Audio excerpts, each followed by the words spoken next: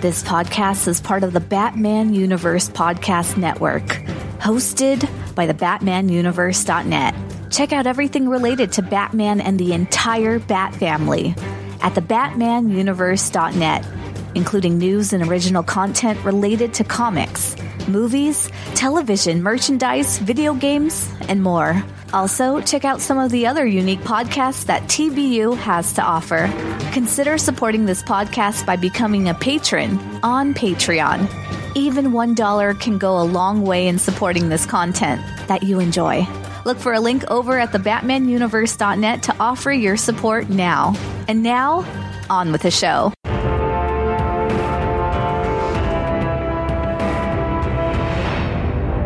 Hello and welcome to the Batman Universe Comic Podcast, Season 14, Episode 6. I'm your host, Ian. This is Steph. And this is Oedipus Rex. Oh, we have the Blind King. That's a terrible name. I do not love my mother. Yeah, I'll just be Theo this episode. Oh, well, that's good. I don't know what I do with Oedipus. So, we have a bunch of news because solicitations and announcements dropped between our last episode and now. We also have the end of Shadows of the Bat, the Detective Comics storyline, and Greater Gotham to get to. So, I'm going to just drop into our news. First thing, not really Batman related, so Thea's going to get mad at me, but Christopher Priest is writing Black Adam. I'm very excited about this. People should buy it. Official Batman news. Joshua. More on the Christopher Priest Love podcast. Details. Yes, I definitely need to do that. I could just do that one forever because he's written so much over the last 40 years. Oh, at one point you and I were talking about doing a thing on his run on Vampirella that ended a while back and just never. It's still going though because he's doing Draculina and the crossover. Oh, he's doing so much with them right now. It's crazy. It's great. And people should get it. Yes, definitely. But he's back at DC, so I'm so happy. Whew. All right. Official Batman news. The last issue of Joshua Williamson's run is coming in June. It's going to be about Abyss again. The backup is going to be basically a trailer for the Poison Ivy 6-issue miniseries. And that's going to be written by G. Willow Wilson. And those are all going to be starting in June. We have a Tim Drake special and a DC Pride special, both as part of DC's Pride Month initiative. DC keeps doing this, and I'm not talking about the Pride specials. But we get these things with Tim, and then he disappears. We get these things with Tim, and then he disappears. We get these things with Tim, and then he disappears.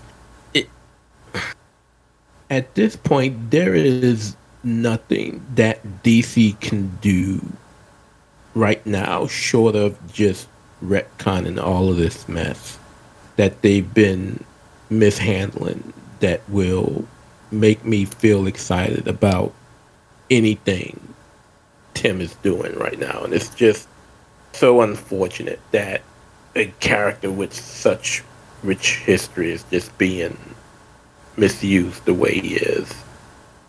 But yeah, it does disappoint me that this is all the same writer. And Megan Fitzmartin, I think she's a very nice person. I used to listen to her podcast like 10 years ago, but it doesn't feel like she's got a good handle on pacing or characterization for Tim. And they just keep giving her more.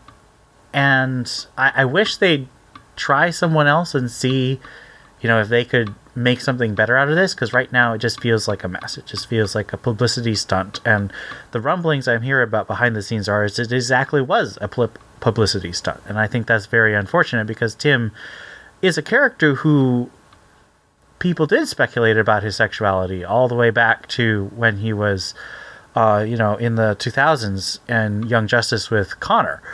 But just taking a character out of his past and giving a completely new personality and breaking him up with Stephanie off screen, it just screams stunt because they're not developing it over and ongoing with full character development and stuff. It's just like, boom, change, but it's still not digging into the change. Issue, then hiatus. Issue, hiatus. Yeah. issue hiatus, and that's just bad. And I've said it before, and I'll say it again. This is one of the few times where DC needs to take the Marvel model and really take time to develop their characters. If it's about representation and diversity, there's a way that you do it by actually developing the character and fleshing stuff out, and they've done none of that, and it's such a disservice, and it just screams, like you're saying, stunt, cash grab, whatever. It's just not good, and I'm not a fan at all. And I hope they can pull it out, but the fact that they keep doing the same creative team makes me worried. So here's a big lump of tangentially connected team books. We've got Dark Crisis Young Justice, a mini-series by Megan Fitzmartin again. Flashpoint Beyond is only getting 1 issue in June after getting 3 issues in May, although I personally think they're just going to shove one of the May issues into June because 3 is too many for 1 month. Multiversity Teen Justice is getting a 6-issue miniseries, and this is the sort of gender swapped team where Robin's a girl and like Wonder Girl is a boy and all that stuff. And I think it's Kid Flash is, I can't remember if he's gender fluid or non-binary, but it's like this very fun sort of experiment that they're doing, and it was in the Pride special last year, and they're expanding the idea into a miniseries. So that's actually a cool idea. I like it when they take something and then expand it. I'm not a big fan of just doing these sort of like little things all the time. DC vs. Vampires continues to do one-shots instead of having actual issues, and this one's about Harley Quinn in June. And yet again, we get an issue where they just don't know what they're doing. So here it is. The solicitors are talking about Tim is missing in this whole Dark Crisis thing that they're supposed to be doing. That's supposed to be in continuity. Yet, if you look at the same solicits, Tim is popping up in the pages of Batman. And what? I don't get it. Do people not talk to one another at DC? I mean, they moved everything from the East Coast to the West. Everybody's in the same building, and yet nobody still talks to each other. It irks the living brouhaha out of me. Yeah, I don't think that this Death of the Justice League and Dark Crisis are a very good idea, but here's the other thing. This is 5G. Why, if we're going through this, why the hell didn't we just get 5G when it was supposed to happen? Was it just to spite Didio? It's dumb. All this is just 5G, and they're taking part of Snyder's concept with Dark. And it just, I don't get it. It does feel sort of like reheated leftovers. It's just 5G all over again. Well, yeah, here, we're not going to do 5G, but we're going to do Future State. Well, guess what Future State was? 5G. And now we get this. And guess who's going to be in the whole Dark Crisis thing? Well, Wonder Woman is Yara Flor. Superman is John Kent. Batman is Jace. It's 5G. I do not get it. This is me banging my head on my mic. We have a couple of announcements of cool projects for kids. Sholly Fish is writing Batman's Mystery Case book. It sounds sort of like Encyclopedia Brown. The art looks like Funko Pops. Very cute, but kind of odd. We also have a graphic novel, My Buddy Killer Croc. So, let me just say, I'm a little disappointed, only from the standpoint of, before I actually read the solicit, when I see Batman's Mystery Case book, the first thing that pops up in my head is the Black Case book. And so I'm thinking, ooh, wow, they're finally going to flesh out the Black Case book. Like, maybe they will. And no, it's a kid's book. And so now I'm hanging my head again. Speaking of Funko, they're also, I forgot about this, but DC's also doing this thing where they're doing figures at Circle K. Yeah, free if you buy $100 worth of gas or whatever it is.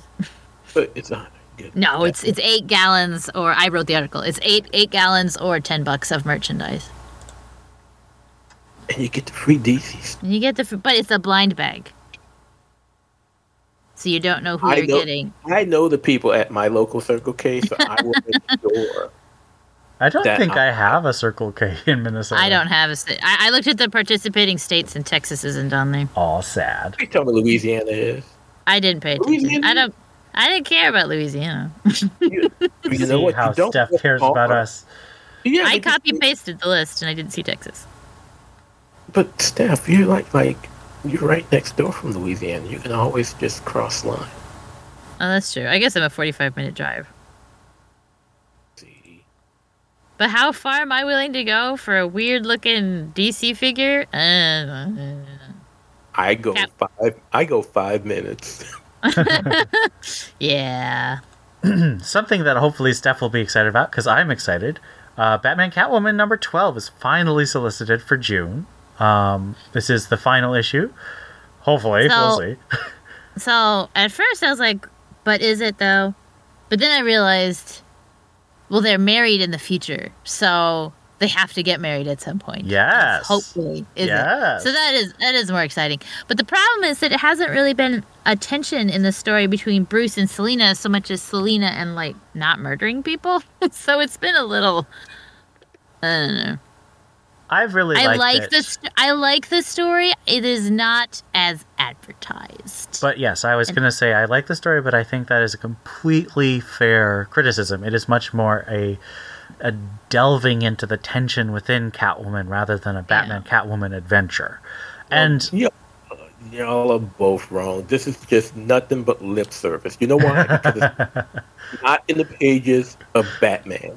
Anything that did not happen or does not exist within the pages of Batman, starting in issue 50 of Tom King's run, is nothing but lip service. It doesn't exist. You might as well call it AU.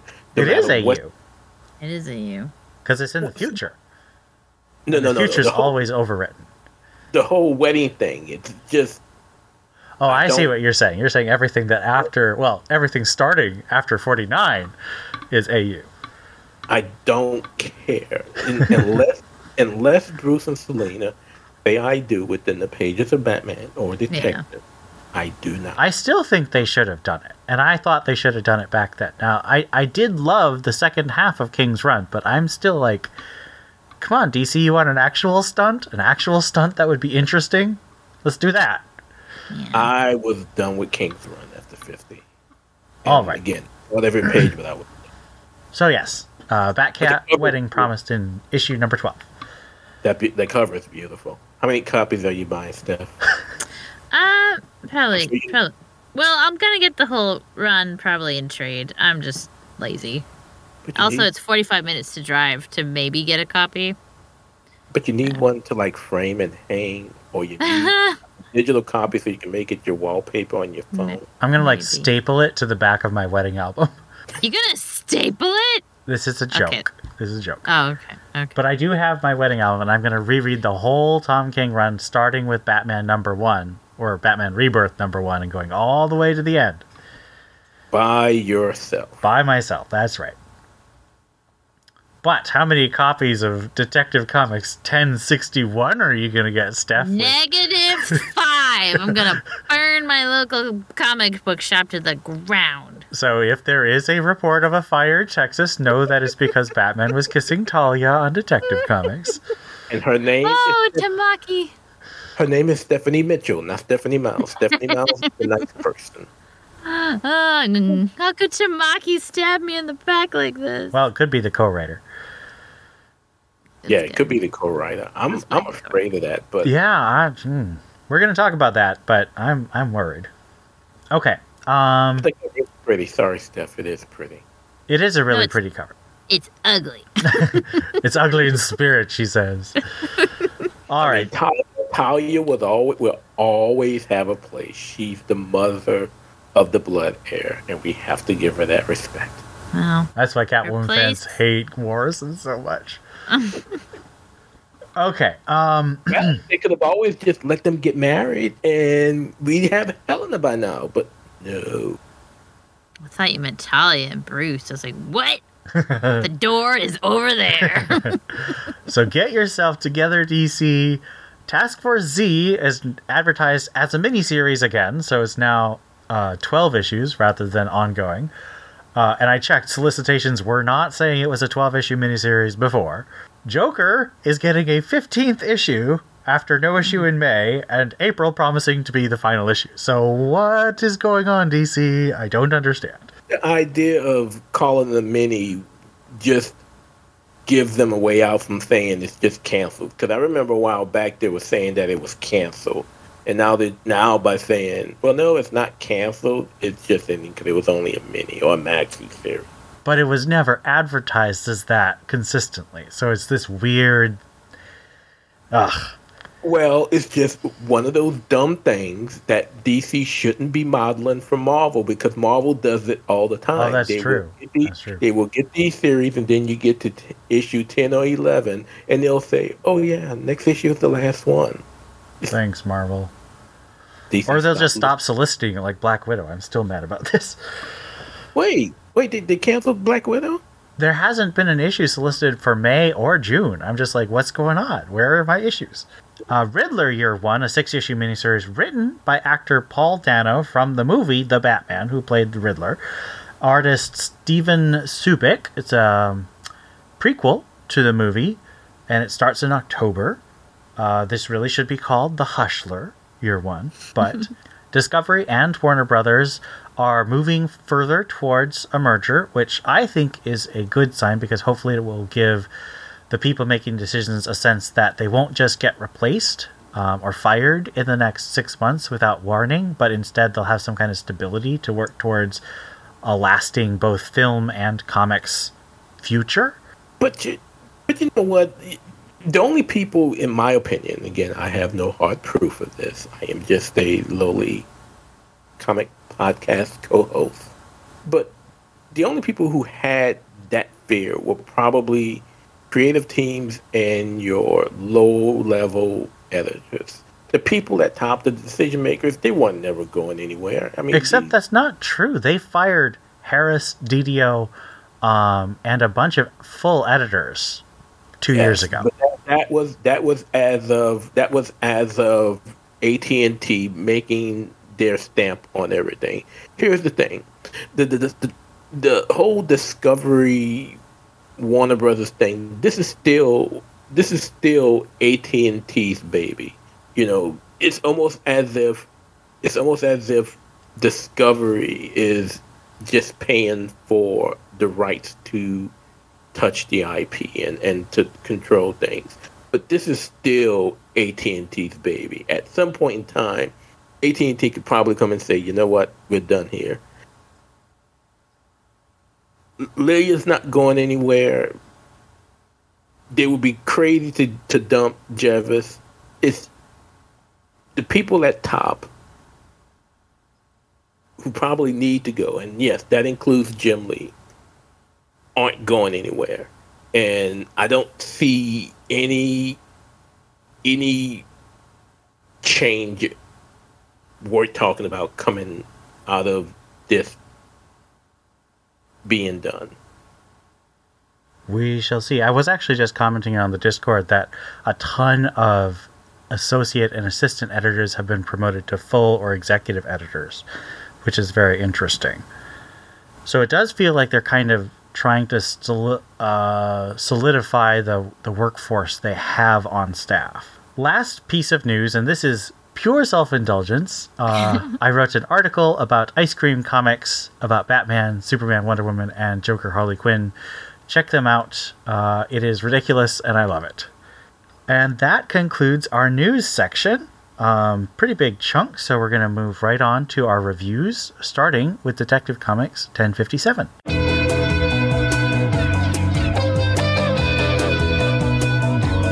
Detective Comics number 1057, story number 1. The Tower, chapter 11. Written by Mariko Tamaki with art by Amin K. Knowlton. Outside of the Gotham Tower, the public is reacting to Batman's return as he coordinates with Oracle and the rest of the family on taking back control of the tower. Batman begins by taking out the party crashers. Huntress seems to have found Scarecrow and Avotion.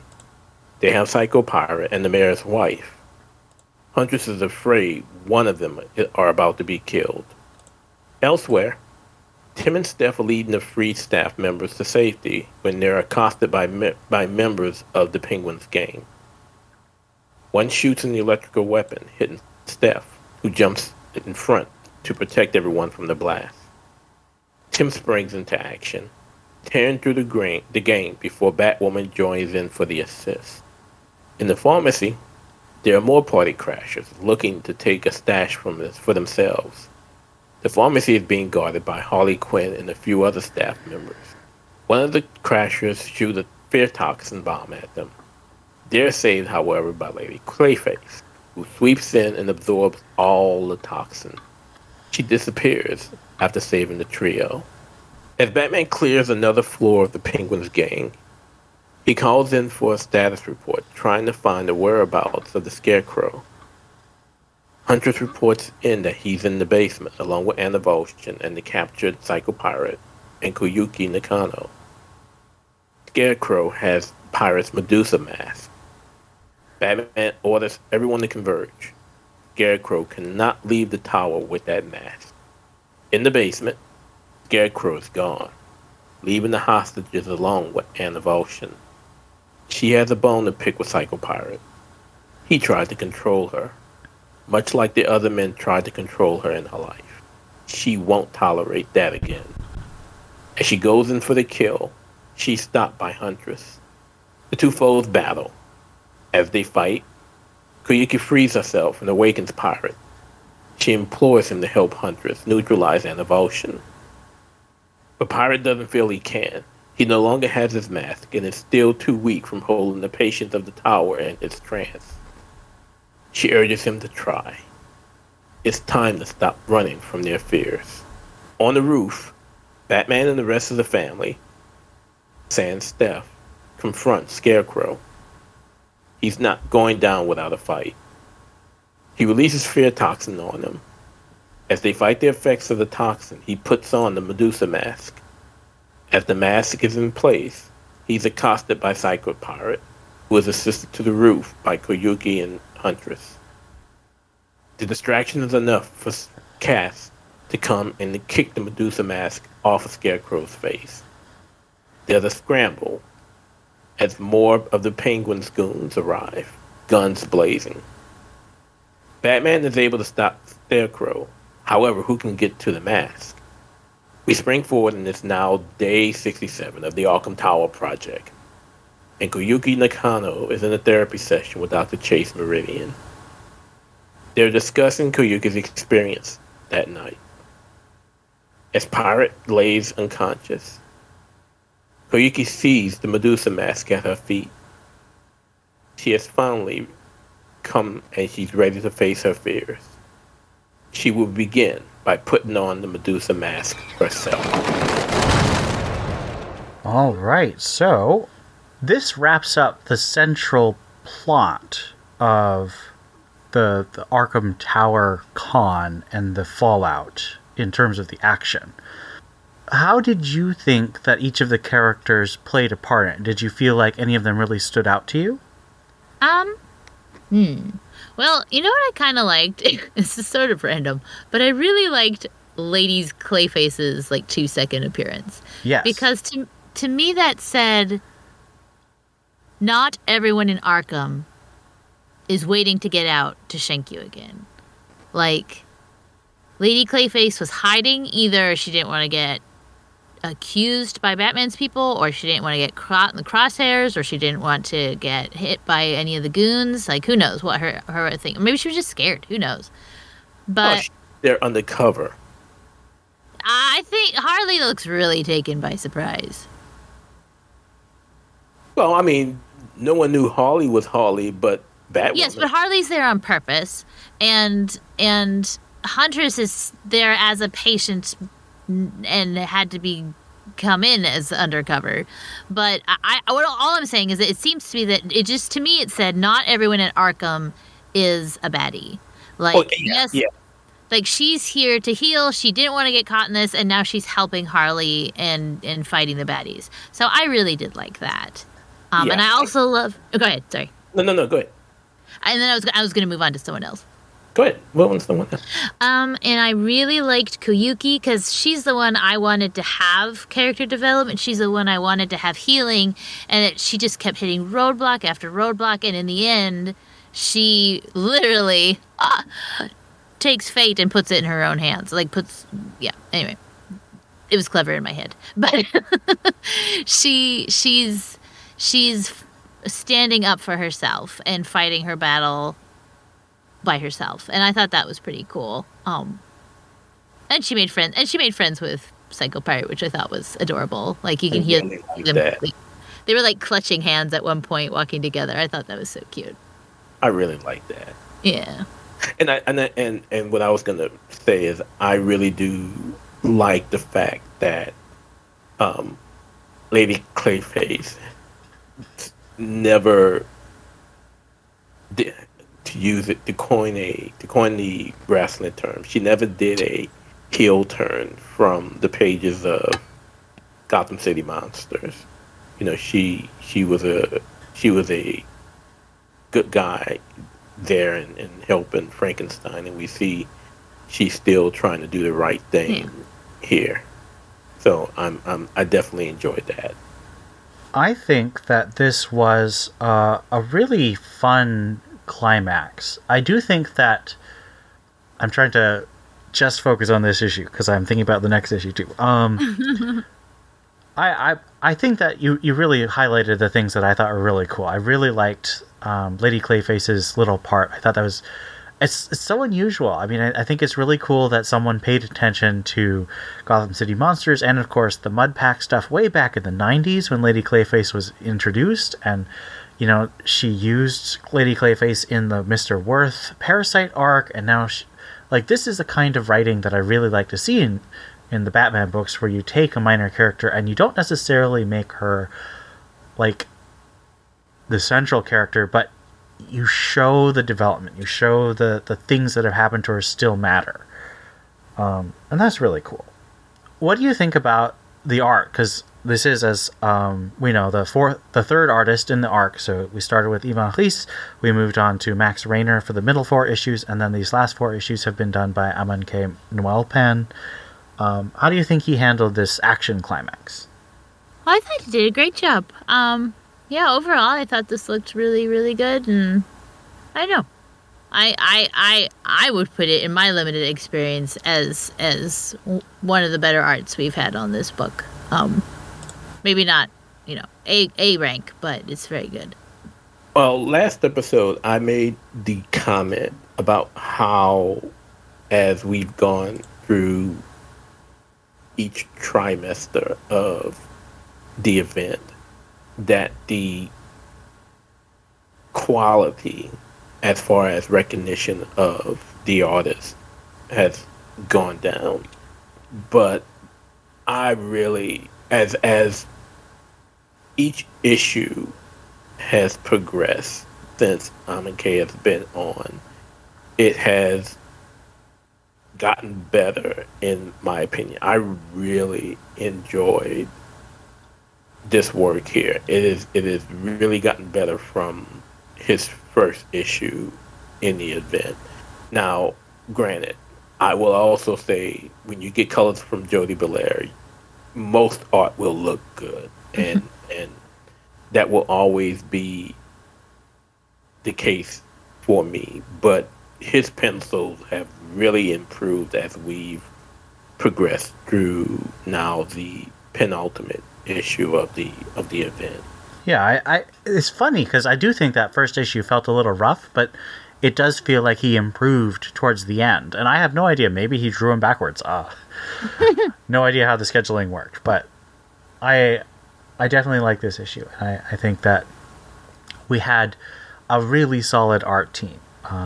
Only one A-lister, and that's Ivan Reis, who, sells by his name alone. But I think Max Raynor and Amon K. Noelpar are now artists that I'm going to keep an eye out for. I'm going to be excited about seeing them on books after this 12-issue series. So I think that's good. I think this has raised their profile and allowed them to show their A game. And I like that. All right, let's move on to the backup.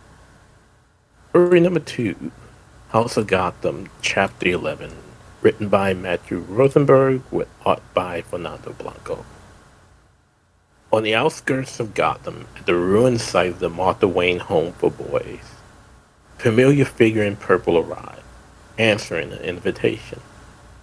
It's dark at the site. It seems there's no one there. Or is there? Days later, at the offices of the Gotham Power and Light, Batman is investigating an alarm. As he watches the security footage, he recognizes a familiar figure, seemingly in purple, walking with an employee. Batman wants to know more about this individual. The next day, high above Gotham Heights, Batman meets Red Hood, who's been keeping an eye on the apartment of Elliot Maslow, the employee from Gotham Power. Elliot arrived at home with a guest. Batman fears the worst, but Red Hood reports that everything is fine. He also tells Batman that he knows Elliot from his days at Mongun's crime school. He's not sure Batman is going to find what he's looking for. Minutes later, Batman crashes through Maslow's window. He promises to protect him and his family if Maslow tells him what happened, and to give him the whereabouts of his guests. Elliot is confused about what Batman is talking about. Batman then demands to know why he's helping the Joker. Maslow tells Batman he's not protecting the Joker. He's surprised that Batman doesn't remember. Later that night, Batman, Nightwing, Red Hood, and Robin, Tim Drake, walk through the North Gotham water main, looking for the whereabouts of the Joker. They split up to take a different sewer tunnel. Something doesn't feel right. As they go deeper, something jams their comms, and they find themselves alone. Killer Croc attacks Red Hood. Clayface goes after Nightwing. Scarecrow takes out Robin with fear toxin. Batman realizes it's a trap, but it's all too late. Water rushes in. So, we've made a big jump. I'm a little surprised, although I guess I shouldn't be. Because the last 4 issues, you've had 2 issues in No Man's Land, 2 issues in Nightfall. So it's sort of like 2-issue arcs, which, since these are 10-issue stories, is basically like an issue. So this is turning out to be sort of like a 6-issue mini cut up into 12-issue backup. So this issue starts in the present day. How do you think that transition's handled? Do we even see the boy? I forget. No, not yet. Not in this one. Well, as the aging of the Robins is the only thing we have to go by, I think it's done decently well. It's hard to tell which Joker this is, like, which era Joker.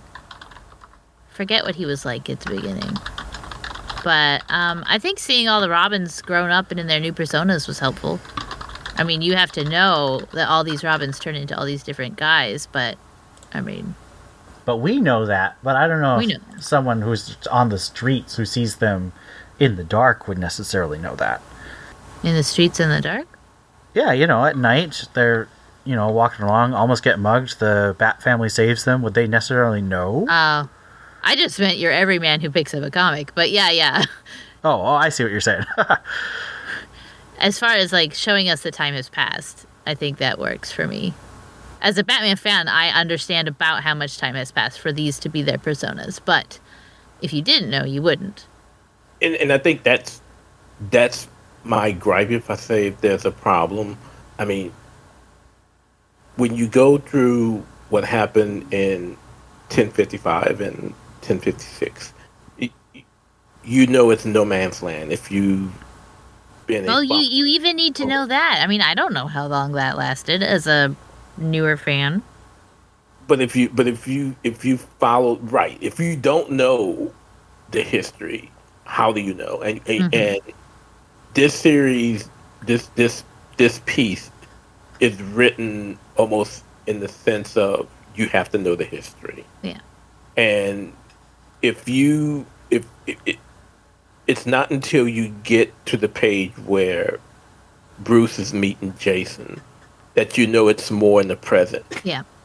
Because if you go and you look at how the orphanage looks, I mean, that could have easily been as a result of the earthquake from No Man's Land. You know what I'm saying? So there's nothing to guide you until you get to that panel where you see Bruce with Jason, and things play out from there to know that you're now more in the present than a continuation of No Man's Land. Right. So up until this point, things have been fine. And again, this is me speaking of someone who's read Batman history.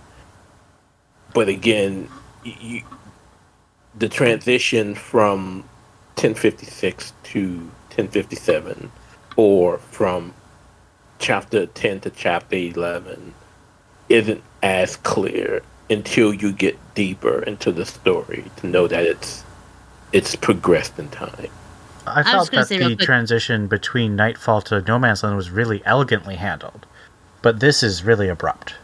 Well, I would say every step of the way, a little label that said 10 years ago, 12 years ago. Well, they're never going to do that. I know, but they should say, like, something little like editor's note saying, this takes place during Batman Nightfall. Yes. This takes place. Yes. This place takes place contemporaneous to Fear State or whatever. So, I feel like most of the people picking up these books know how to do a Google.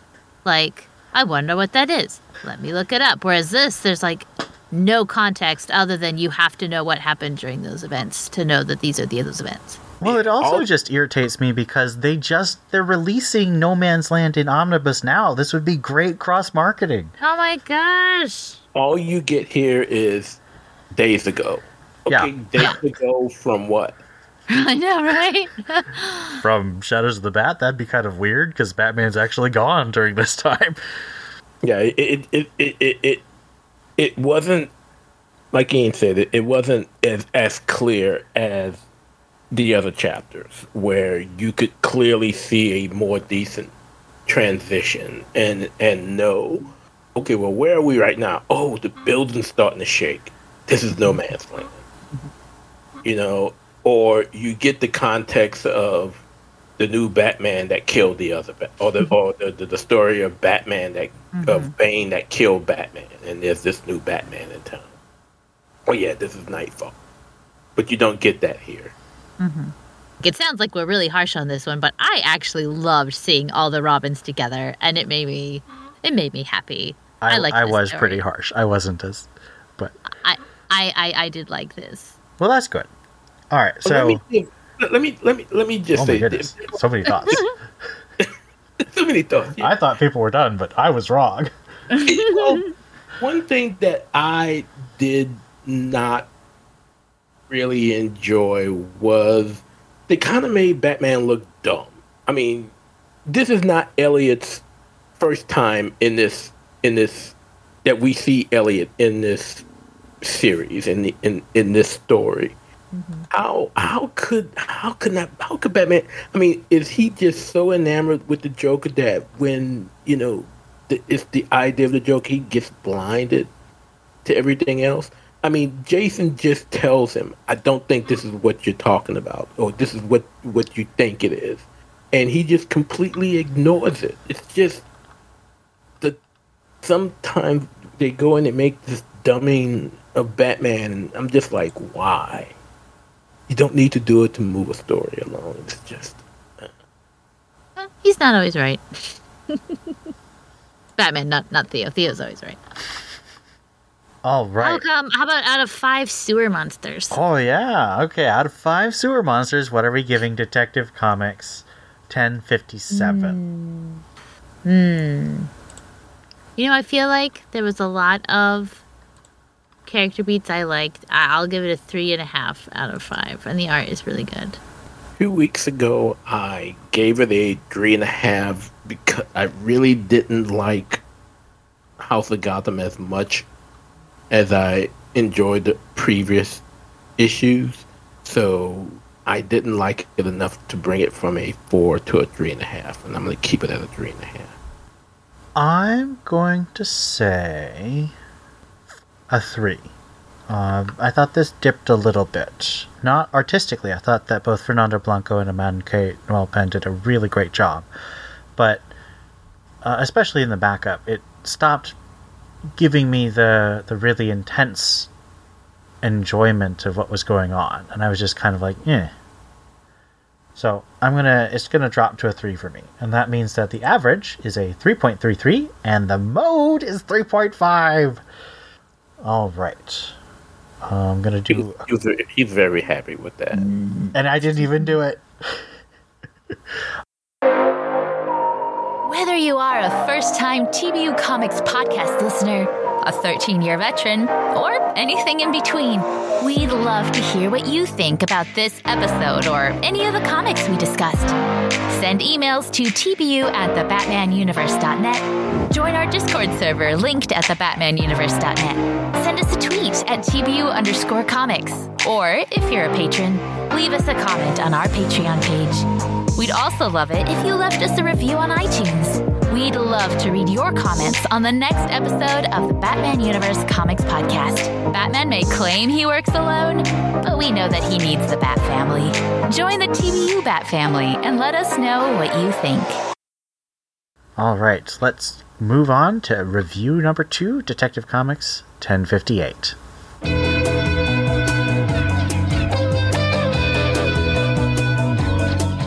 Detective Comics number 1058, Story 1, The Tower, the Finale. Written by Mariko Tamaki with art by Amike Noel Penn. Deb Donovan sits in her office typing up a story. She finds herself joined by Batman and Batwoman.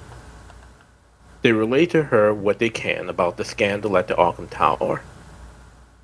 Tobias Ware wasn't a doctor. He was a con man who stole the identity of a dead physician to pull off his scheme. That scheme was to steal millions from the city while leading a drug trade in which the Penguin and the Party Crashers were his clients. This scheme and his drug hustle would end up costing him his life. Yet, Batman would not reveal Psycho Pirate's role in the scheme. But Donovan confirms that there was no medical miracle at the Arkham Tower. While he's having dinner, the Penguin's goons inform him that they've found the whereabouts of Psycho Pirate. He in turn sends them to the Gotham Sunset Motel to bring Pirate in alive. Penguin's goons doesn't find Pirate, however. What they do find is the Bat Family waiting on them. As the Bat Family cleans house of the Penguin's gang, they report to Oracle inside the new Batcave that things are safe. Batwoman leaves, stating she is heading to a funeral. The funeral is for the late Tobias Ware. Not only is Batwoman there in attendance in her Dr. Frau persona, but also Deb Donovan. Donovan still tries to pick Dr. Frau's brain on who was working with the dead Common, but is unsuccessful. Donovan does relay, however, that she already knew the half the story that Batman and Batwoman relayed to her. Also in attendance are Mayor Nakano and Dr. Chase Meridian. At the end of the service, Nakano pulls the doctor to the side. He's not shutting down the Arkham Tower. In fact, he wants her to run the operation. He should have listened to her in the first place and waiting before greenlighting the full project. This time, he will listen. That evening, Bat Family are on patrol looking for Psycho Pirate. He's located and Batman swings in on him. He offers him a second chance to stop hiding. As Batman watches Pirate leave, a familiar voice comes over the airwaves. It's the Riddler, and this is Riddler Radio. All right, so perhaps the most obvious question, and Thea's going to say something very true.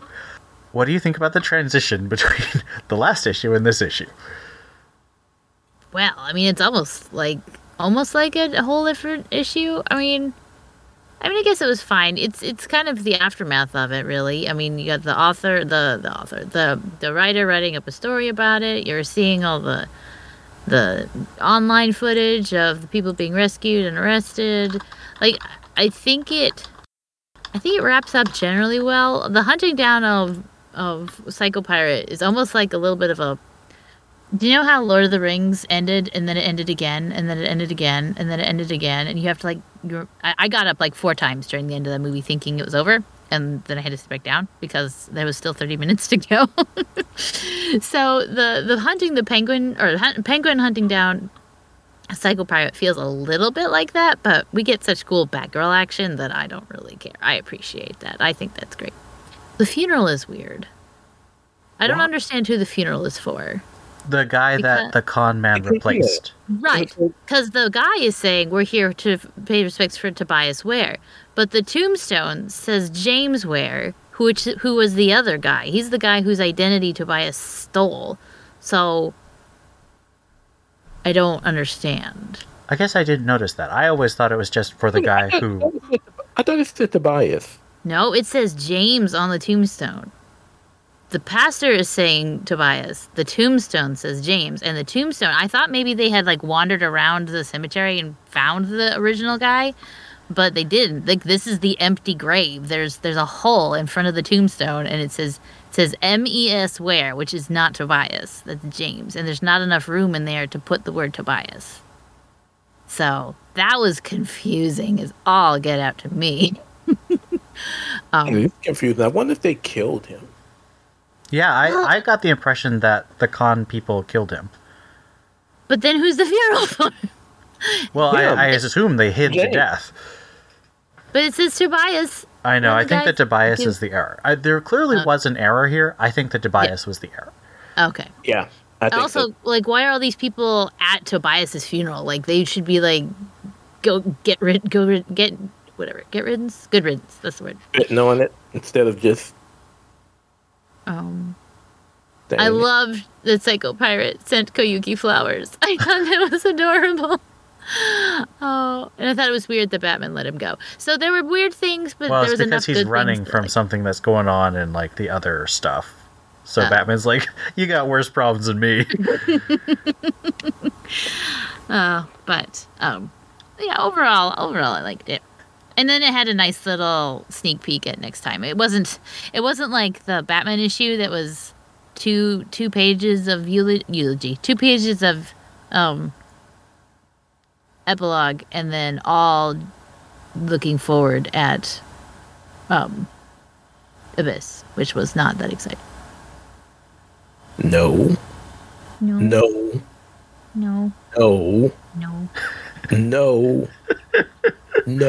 Tell us how you feel, Theo.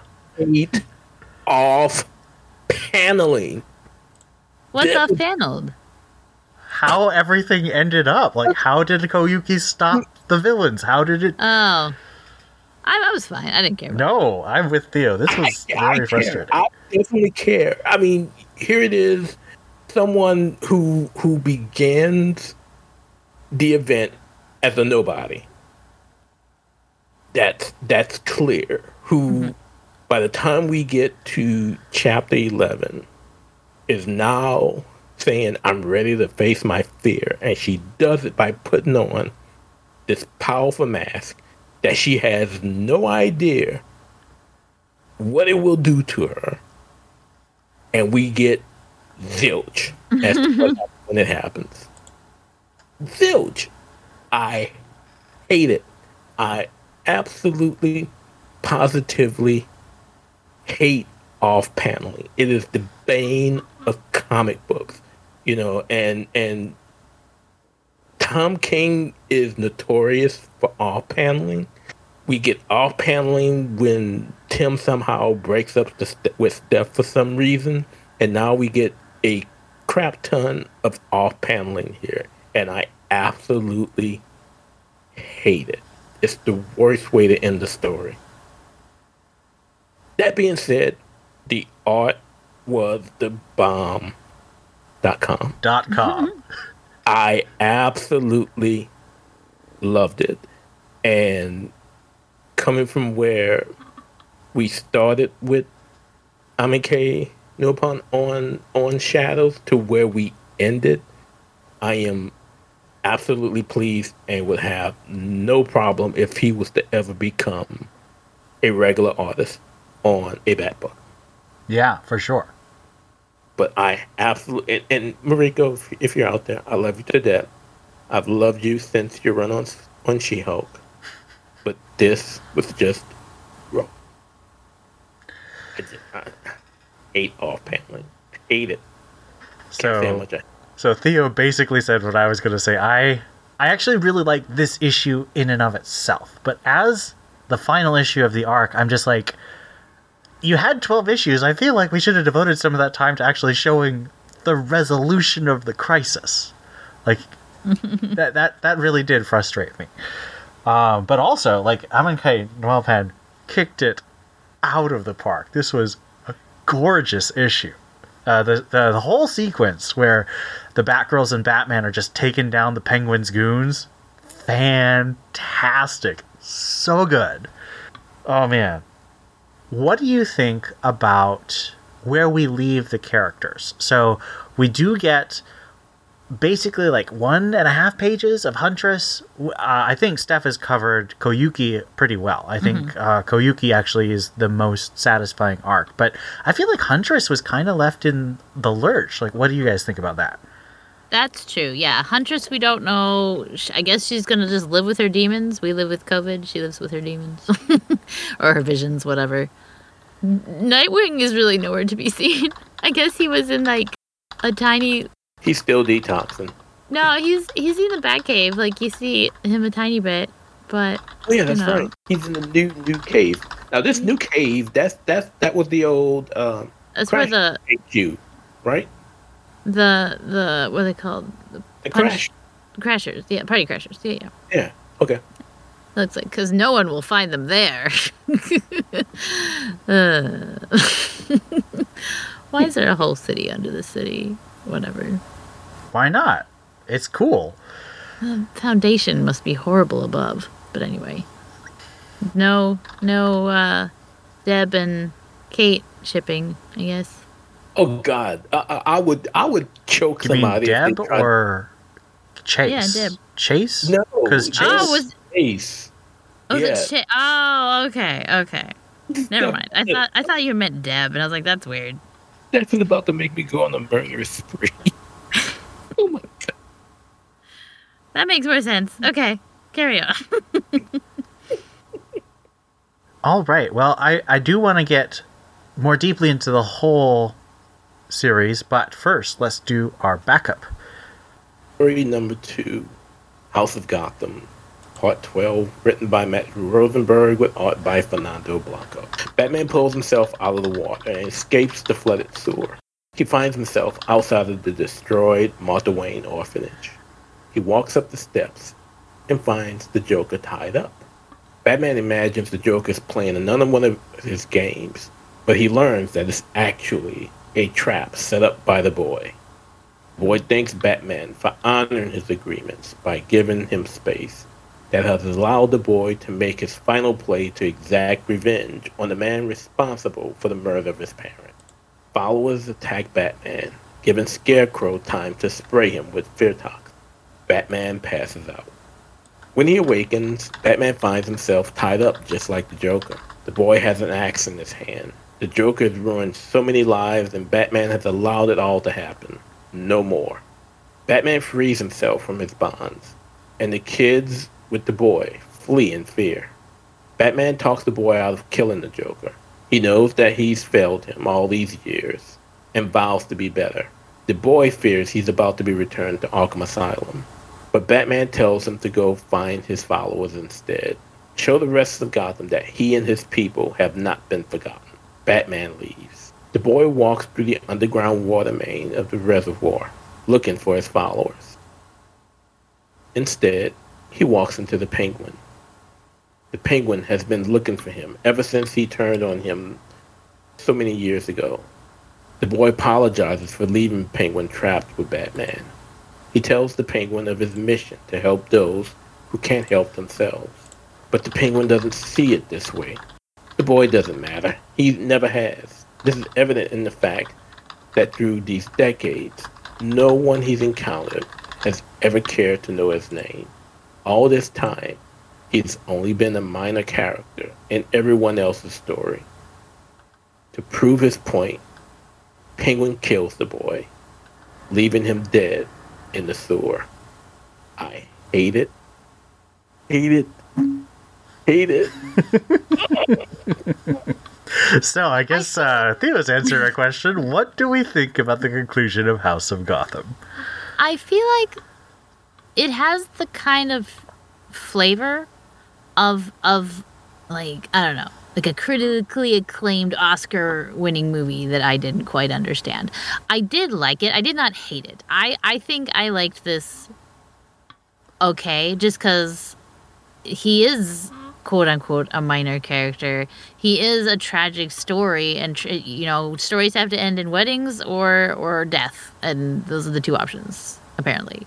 And so this is a death story. And so I think it is tragic, it is sad, it had nothing to do with the main story. We were totally wrong about that.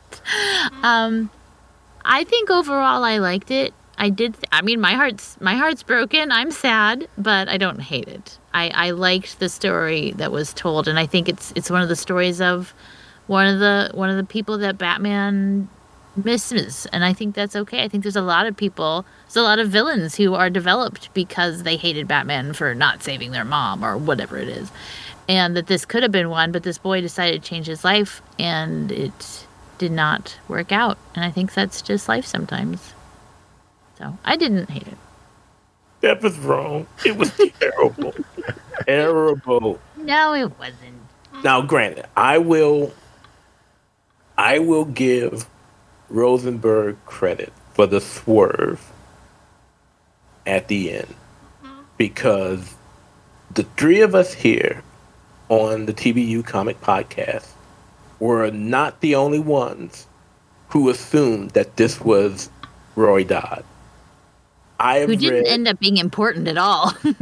I have read more than enough reviews, not just my own, but on other sites, where the assumption was that by the time we get to the end of the story, we would have Nero 19. And we didn't. And I hate it. Not just because Matt Rosenberg made me wrong, but for the fact that he built up this character over 12 issues only to just off him as nothing. And I absolutely hate it. Do you hate it because your feelings were hurt, or do you actually hate it? Yes. I don't like this ending at all. I still love those sort of side stories about Nightfall and No Man's Land. I think those were really well done. But I partly think that I don't like this ending because it feels like those side stories were wasted. It doesn't feel like they mattered at all to the ending of this boy's story. See, I'm so happy Ian reads my reviews.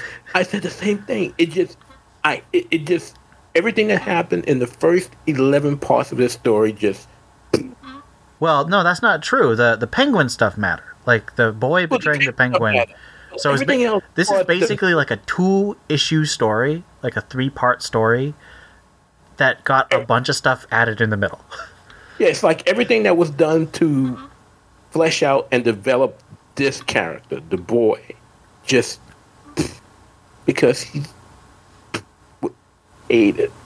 I also think that it's very disappointing because I think it could have done better. I feel like if Rosenberg had done a better job of like weaving in, and I see the parts like the lessons that Bane tries to teach him, and like I see what he's trying to do, but it doesn't work, partly because the whole trying to get us to care about a character and then killing the character off is, of course, a tried and true strategy for, emotional manipulation.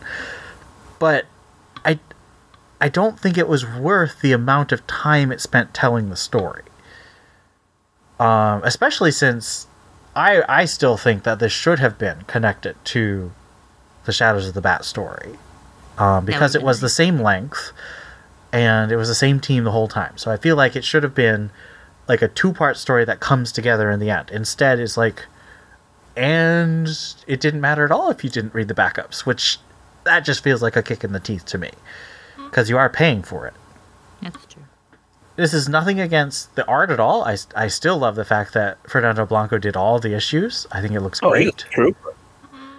But this is definitely going to hurt my ranking. Again, it feels like this is like a 1 or 2 issue story that would have been, we're sad for this boy, no one knew his name, and Batman tried, but he failed. Like, we've seen that story, it's fine. It's not a bad idea.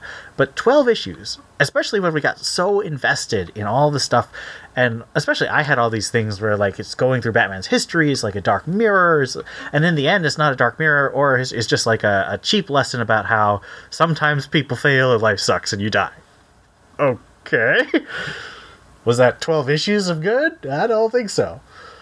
Before we get into our big overall discussion of Shadows of the Bat, let's give this final issue, 1058, a rating out of 5 Riddler radios. I just knew you were going to say Steph punches, but oh man, I should have. We can still do it. Steph punches. Okay. I give it 3 out of 5 Steph punches. Yeah, this was for me the worst issue of the entire event.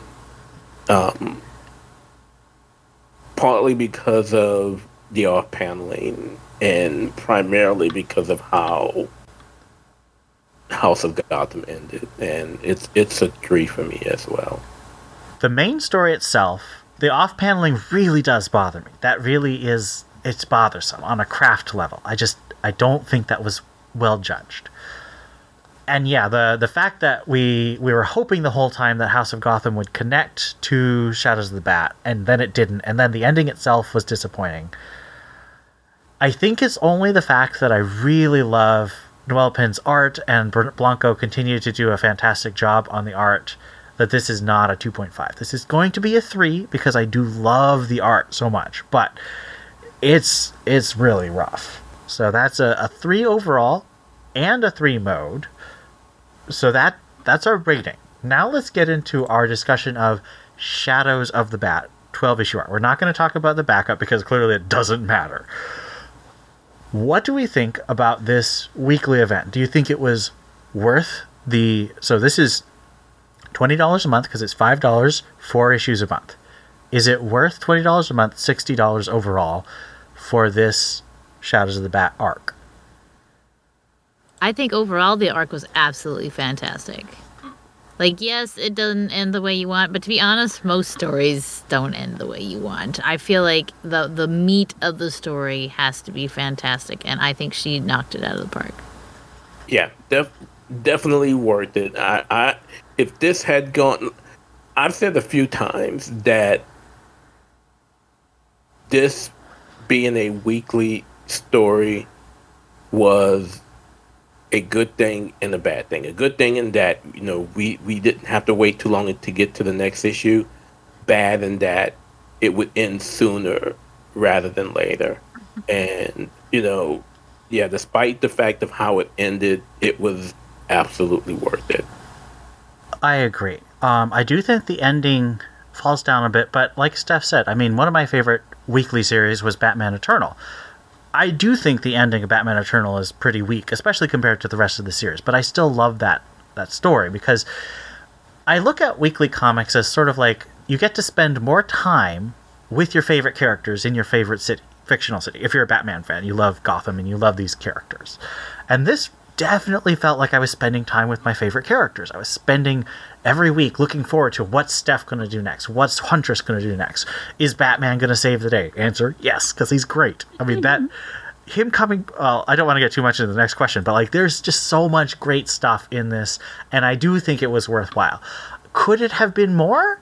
Of course, everything could be improved. I mean, you could have narrowed the cast and really focused on more character relationships and stuff, but I sometimes like stories that are more breadth, that have all the characters interacting, kicking butt, being cool, looking great. The art was, with a couple of weak spots, like the first issue that Amon K did, it was a little weaker, but then he shaped up in this last issue just gorgeous. And then, of course, Ivan Reis, the first 4 issues, is like artistically definitely worth it. So I definitely think this is worth it. I think at this point, though, I'd say probably more of a trade thing, just because you get the whole thing. I will be curious to see if they collect it all in one trade, if they collect the backup separately, because it has nothing to do with anything. Mm-hmm. I will be looking forward to seeing how they collect this one in trade. Will it be a 2-parter? We'll see. I don't think they've solicited any trades for it yet, but... So next question. Would you guys rather, and this is sort of a business, would you rather do favorite moment or favorite issue? Oh gosh, I don't think I'm ready to do favorite issue. Okay, let's go with favorite moment then. In the 12 issues, what's your favorite moment?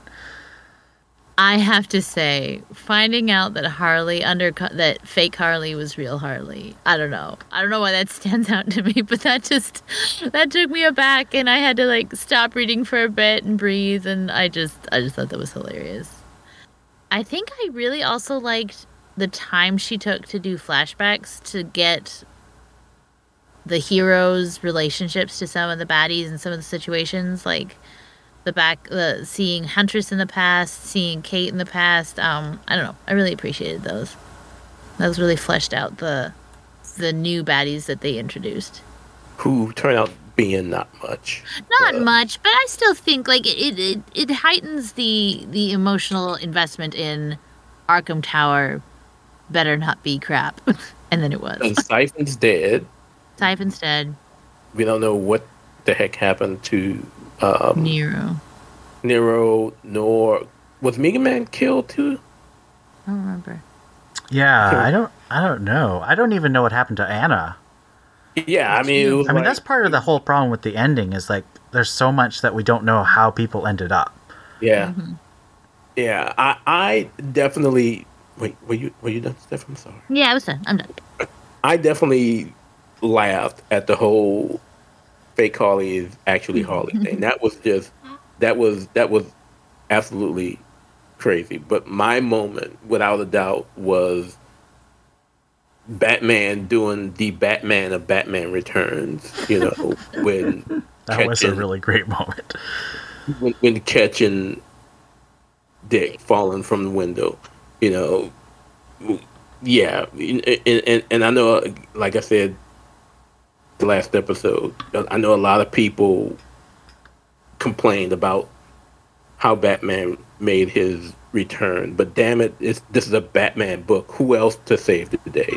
You know, and he did it the only way Batman knows how to do it, with drama, and that was just the way he just shows up and like, yeah, I got him. I got this. And that was just awesome. And I think the way Amon K presents him, you know, standing there in the Batwing, just waiting for his son to drop into him was just chef's kiss. I am going to pick, I love this. What? I know what Ian's going to pick. Do you, though? I am going to pick the sequence that leads up to the full collapse. So when Tobias Ware is making his announcement and Steph is sneaking up into the crowd and everything's falling apart. I just thought that it felt like a true just kick off the brakes, go downhill. Everything is moving into action. And then Steph just kicks the butt of 4 party crashes at once. And it was so cool. I just loved the transition into the final act. It was really everything coming together. Felt like the Bat family was working together, doing detective work. The con is falling apart, and you just see both sides coming together, and then they collide, and it's just glorious. Was that what you thought I was going to say? That was the second thing I thought you were going to say. Okay. It was going to be either Steph punching someone in the last issue or Steph punching someone in this issue, but I mean, what can I say? I'm me. I have to be me.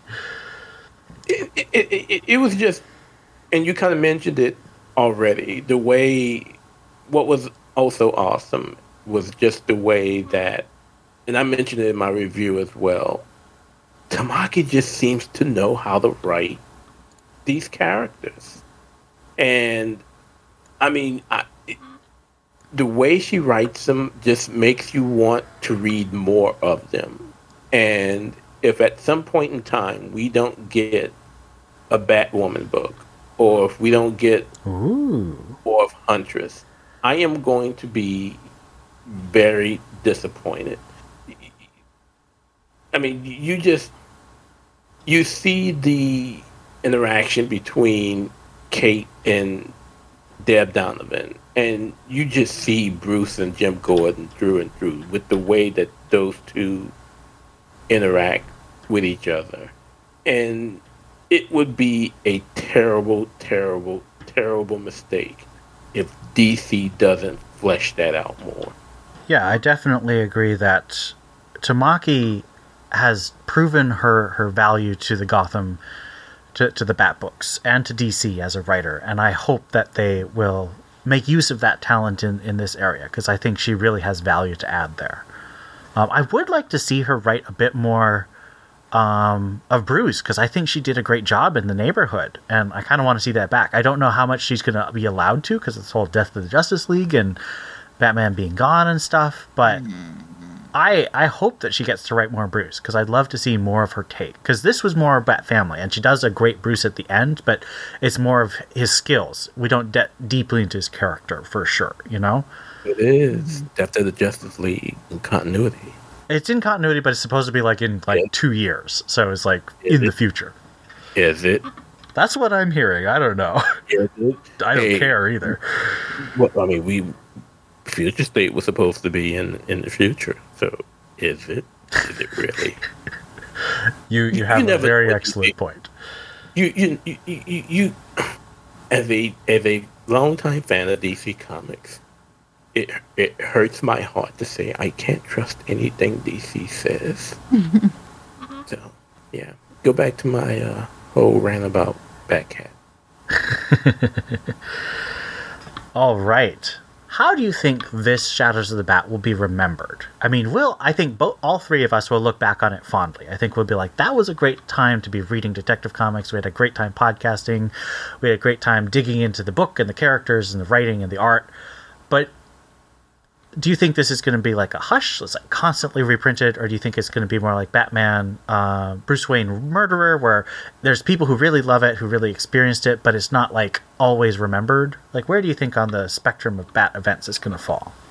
Probably more like Batman Murderer, just because it's in Detective Comics. I don't really have any fingers on any pulses, so I don't know how the general Bat fandom has been receiving this storyline. But hopefully it'll be more than just that time Batman did Die Hard. But that's great. Batman doing Die Hard, it was fun. That's a great Yes, pitch. but if that's how it is remembered and not, I don't know. Batman does Die Hard. That's awesome. I mean, that's what Tamaki said, in her interviews. And I was like, oh, so finally we get a pitch and it sounds awesome. I truly hope that it's remembered. Whether or not it is or not will ultimately be decided by DC, and whether or not they decide to do, reprints of this after the actual trade comes out. We know we're going to get a trade of this, but we'll know if it's something to be remembered if they do subsequent prints of this story. I absolutely enjoyed it. I loved it. It definitely, not on the level of Bruce Wayne Murderer. It's a much better story than that. But it's not quite there with Hush, although it's pretty close. Again, I just loved everything that came out of it, but ultimately it's going to be what DC sees in their pocketbook as to whether or not it's remembered, and we're allowed to see more of it in the future on the book stands. Yeah, I don't know. I think there's going to be kind of like Batman Eternal and Batman Robin Eternal, which were also weekly events, and they kind of got a big splash and really good art teams, but people bring them up. But the thing about weeklies is they tend to be big. Like, even though this is shorter, it's not 52 issues like Batman Eternal or 26 like Batman and Robin Eternal. It's still 12 issues, and they're oversized with the backups. That's kind of a barrier to entry, unfortunately. I will say this: if they ever want it to be remembered, they're gonna have to separate House of Gotham from it. It that can't be included in any collected edition. I would, if I was a collector of trades, I would not buy. That was just, I don't. It has no connection to it, so why would you collect it? And that ending, it just, dang it. All right. So overall, I think that this has been a great 3 months of Detective Comics. Do we want to give it a rating? Yeah, let's give the overall arc a rating out of 5 Bat Rescues. I think overall, my enjoyment level was at about a 4, probably most of the way through. So I would have to give it a 4. I understand the ending could have been better, but when I enjoyed 95% of it, I'm going to give it a 4. Also give it a 4. It could have been 4.5, but that ending kind of knocked it down a little bit. Because I just hate off-panel. Yeah, I think I'm going to give it a 4 as well. There's so much about this that works. And yes, I do agree. There's really some questions about the ending, but as an overall event, as a chance to spend time with my favorite characters, and they do cool stuff. Like, all the characters get to do cool stuff. It's great. It's what you want in a regular Batman book, and this is the second most popular Batman book, so... See, it's the second most popular, but I still say Detective is the best book. Artistically, I mean, we have a difference of opinion when it comes to Tynion, because I was much more invested in Tynion, but there is zero contest when it comes to the last 4 months of Williamson's run, unfortunately. And it will be very interesting to see how we feel about the fact that Detective is changing creative teams, and Batman is about to go into Shadow War, which is a crossover with one of our favorite titles, Robin. So, will Williamson be able to bring the Robin magic to the crossover? Or will it continue to be kind of meh, like the first arc he did? Will Detective lose some of the magic with the co-writer, or will it continue to be really high quality? We'll have to wait and see, but I'm very curious and kind of nervous. Let's move on to Greater Gotham.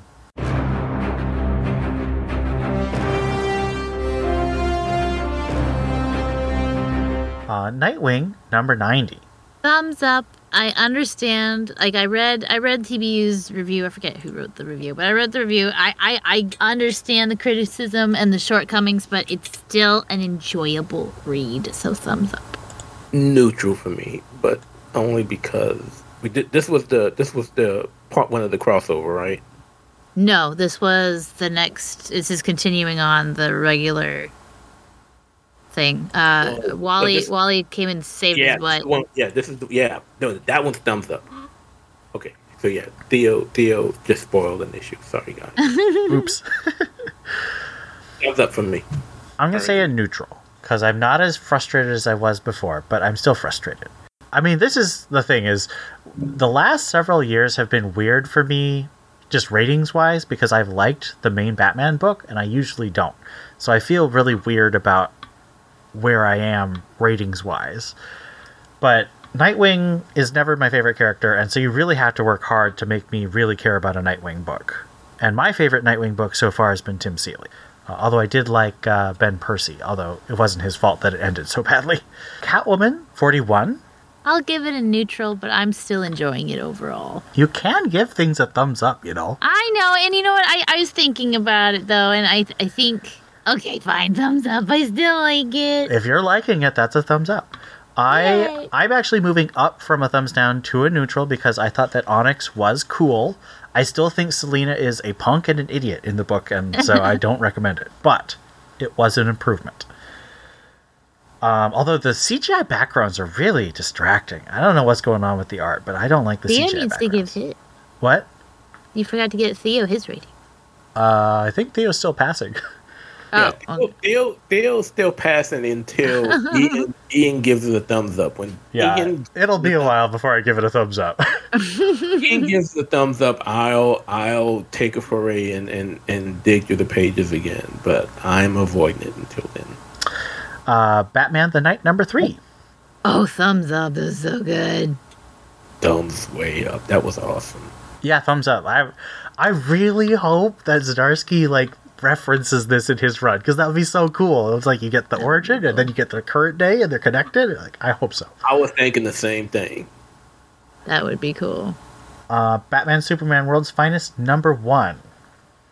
Thumbs up, but I think, Ian, you were saying, right, it's not really catered to your favorite.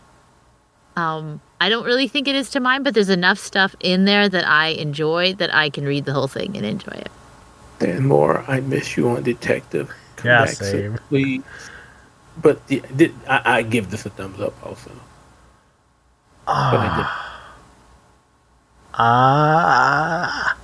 So the art is 100% a thumbs up for me. So good. I just really don't like anything that's happening in this book. I didn't like the Jeff Loeb run of Batman Superman. I'm not into this kind of book, and this is very clearly going for the same kind of thing. I mean, it even has the same villain as the first Jeff Loeb arc. I'm gonna go neutral just because the art was really good, but So good. I'm not into it. Robin's #5, the alternate universe for episode.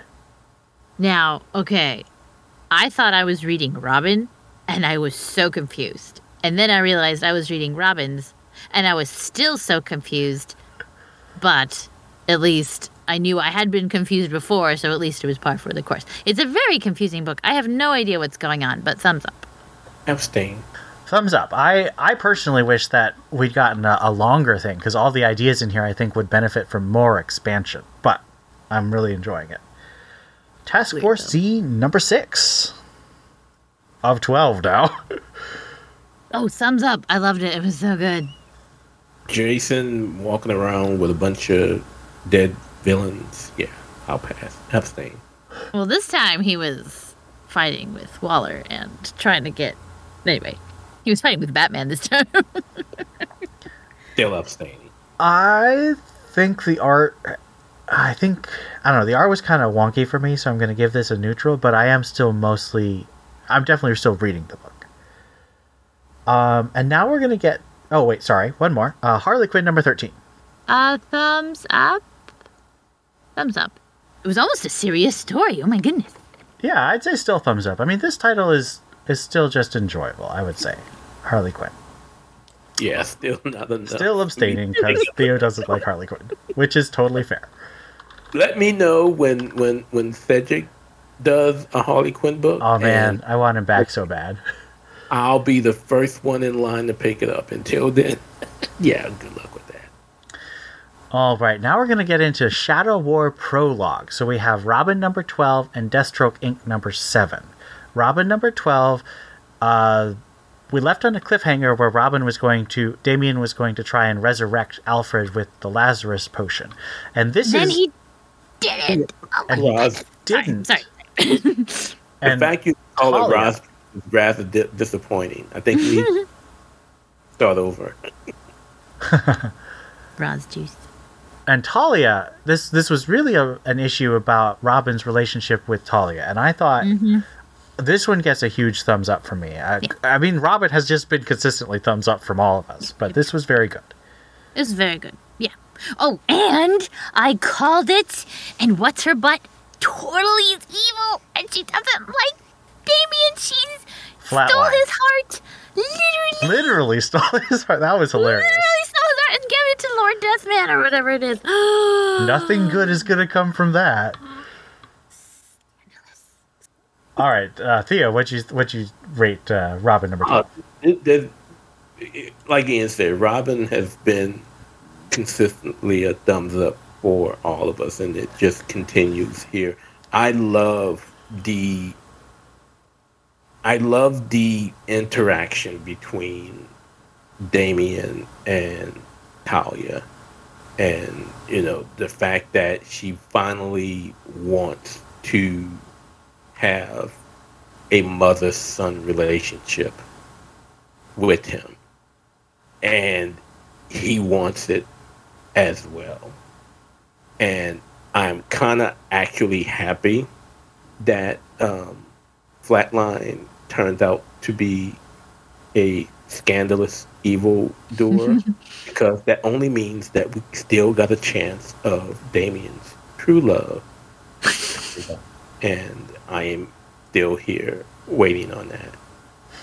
Maya Ducard, please report to the panels page, please. I have so many ships that I'm okay with. Damien, I was okay with Flatline, but I do love Maya a lot more than I love Flatline. So for sure, I would be okay with that. And he's only 14. What? Only 14. How many ships you got for him? I read too much fan fiction.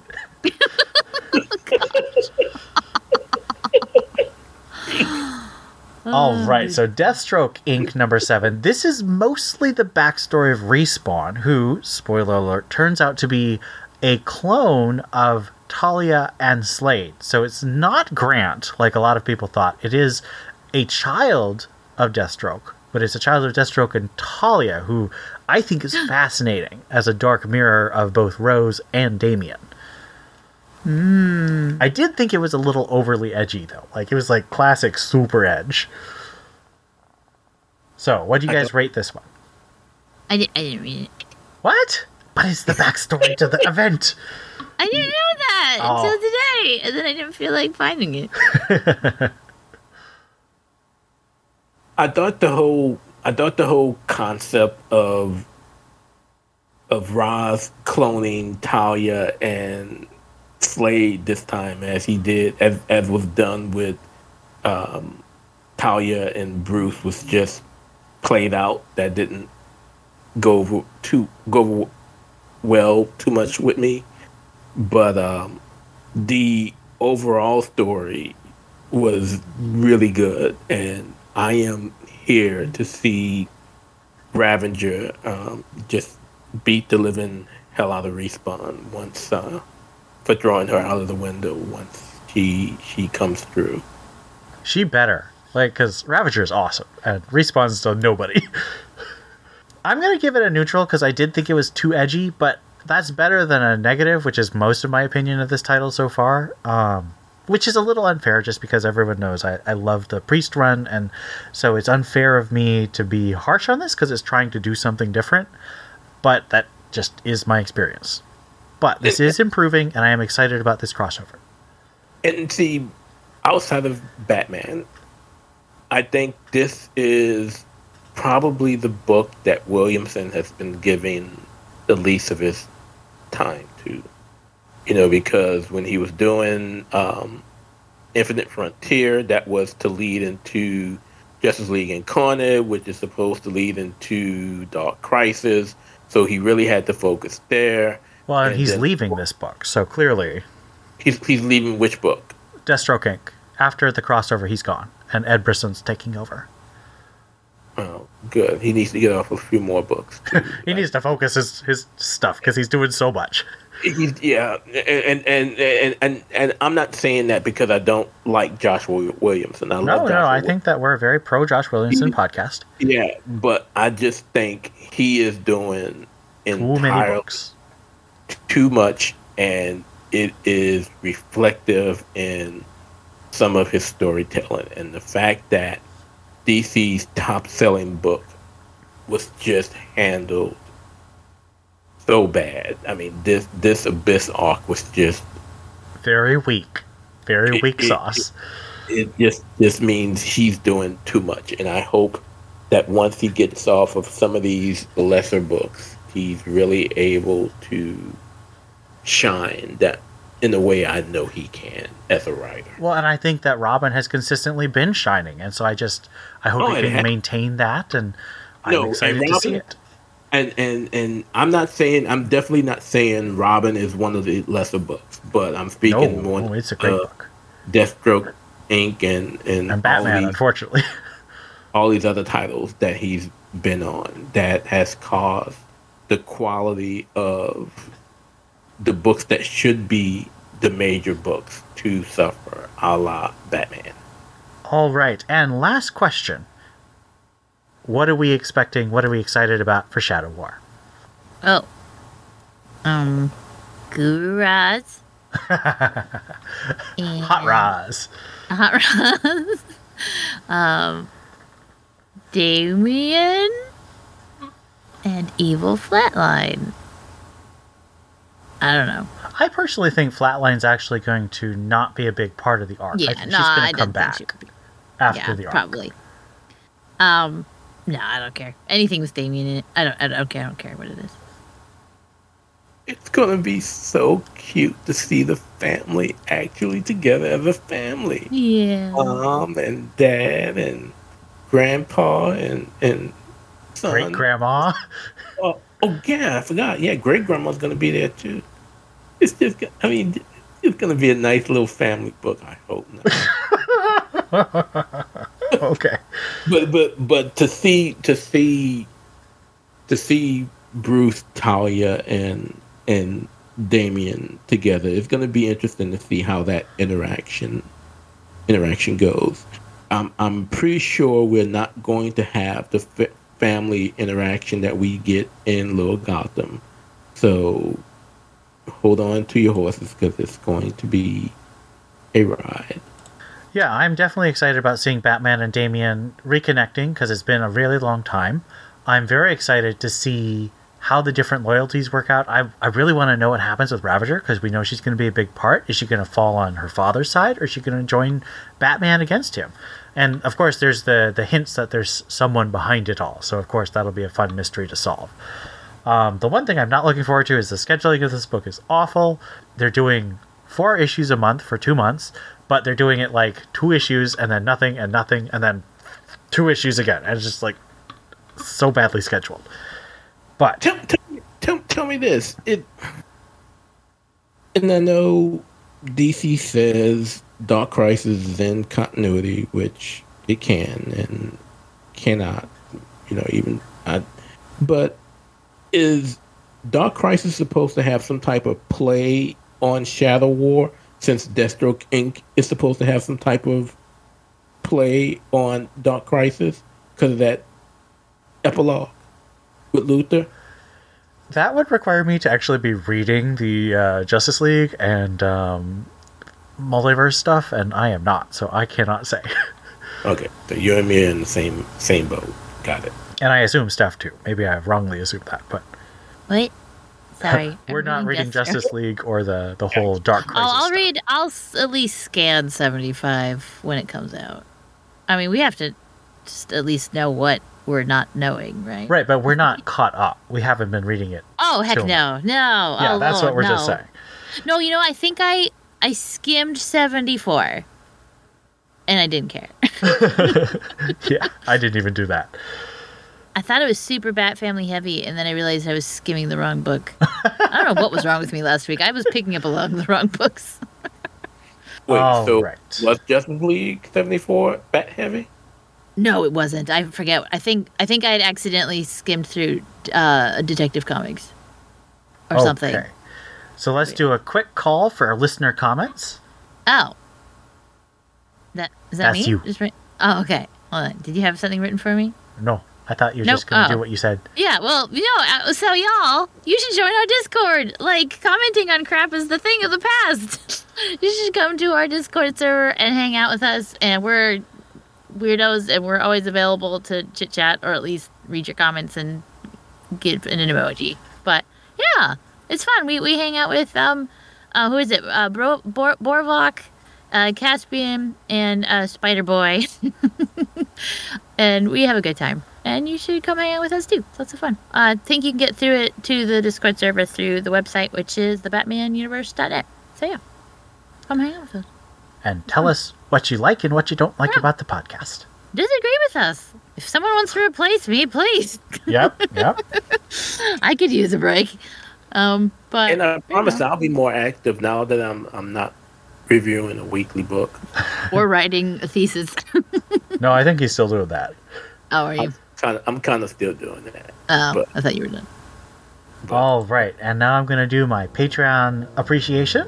Thank to the following people who donate at a certain level per month: Lisa Slack, Ian Meller, Gerald Green, Joshua Lappin-Bertoni, Rob O, Tim Garassi, Robert Lewis, Stephanie Mounts, Donovan Morgan Grant, Stanton's Grave, Donald Townsend, Ed Grouse, Captain America, Mary Garrett, Austin Davis, Johnny McCloskey, Cesar Diaz, Jessica Morales, and David Richards. Thank you all for helping us keep our archive of podcasts in the servers and on the air. I really appreciate all the things you do to support, and of course I recognize a lot of your names from your comments, so feel free to add more comments. That's it for this week. Thanks for listening. Until next time, I've been Ian. This is Steph. And this is still not Oedipus Rex. This is Theo. And we'll see you next time. Spoiler alert, by the way. I mean, this whole You mean- podcast is spoiler alert. We're not a teaser podcast. We talk about stuff. We do. All the time. We even talk about stuff that comes out next week. And No, we don't. I make sure we don't. I cut all that out. I've just edited that out.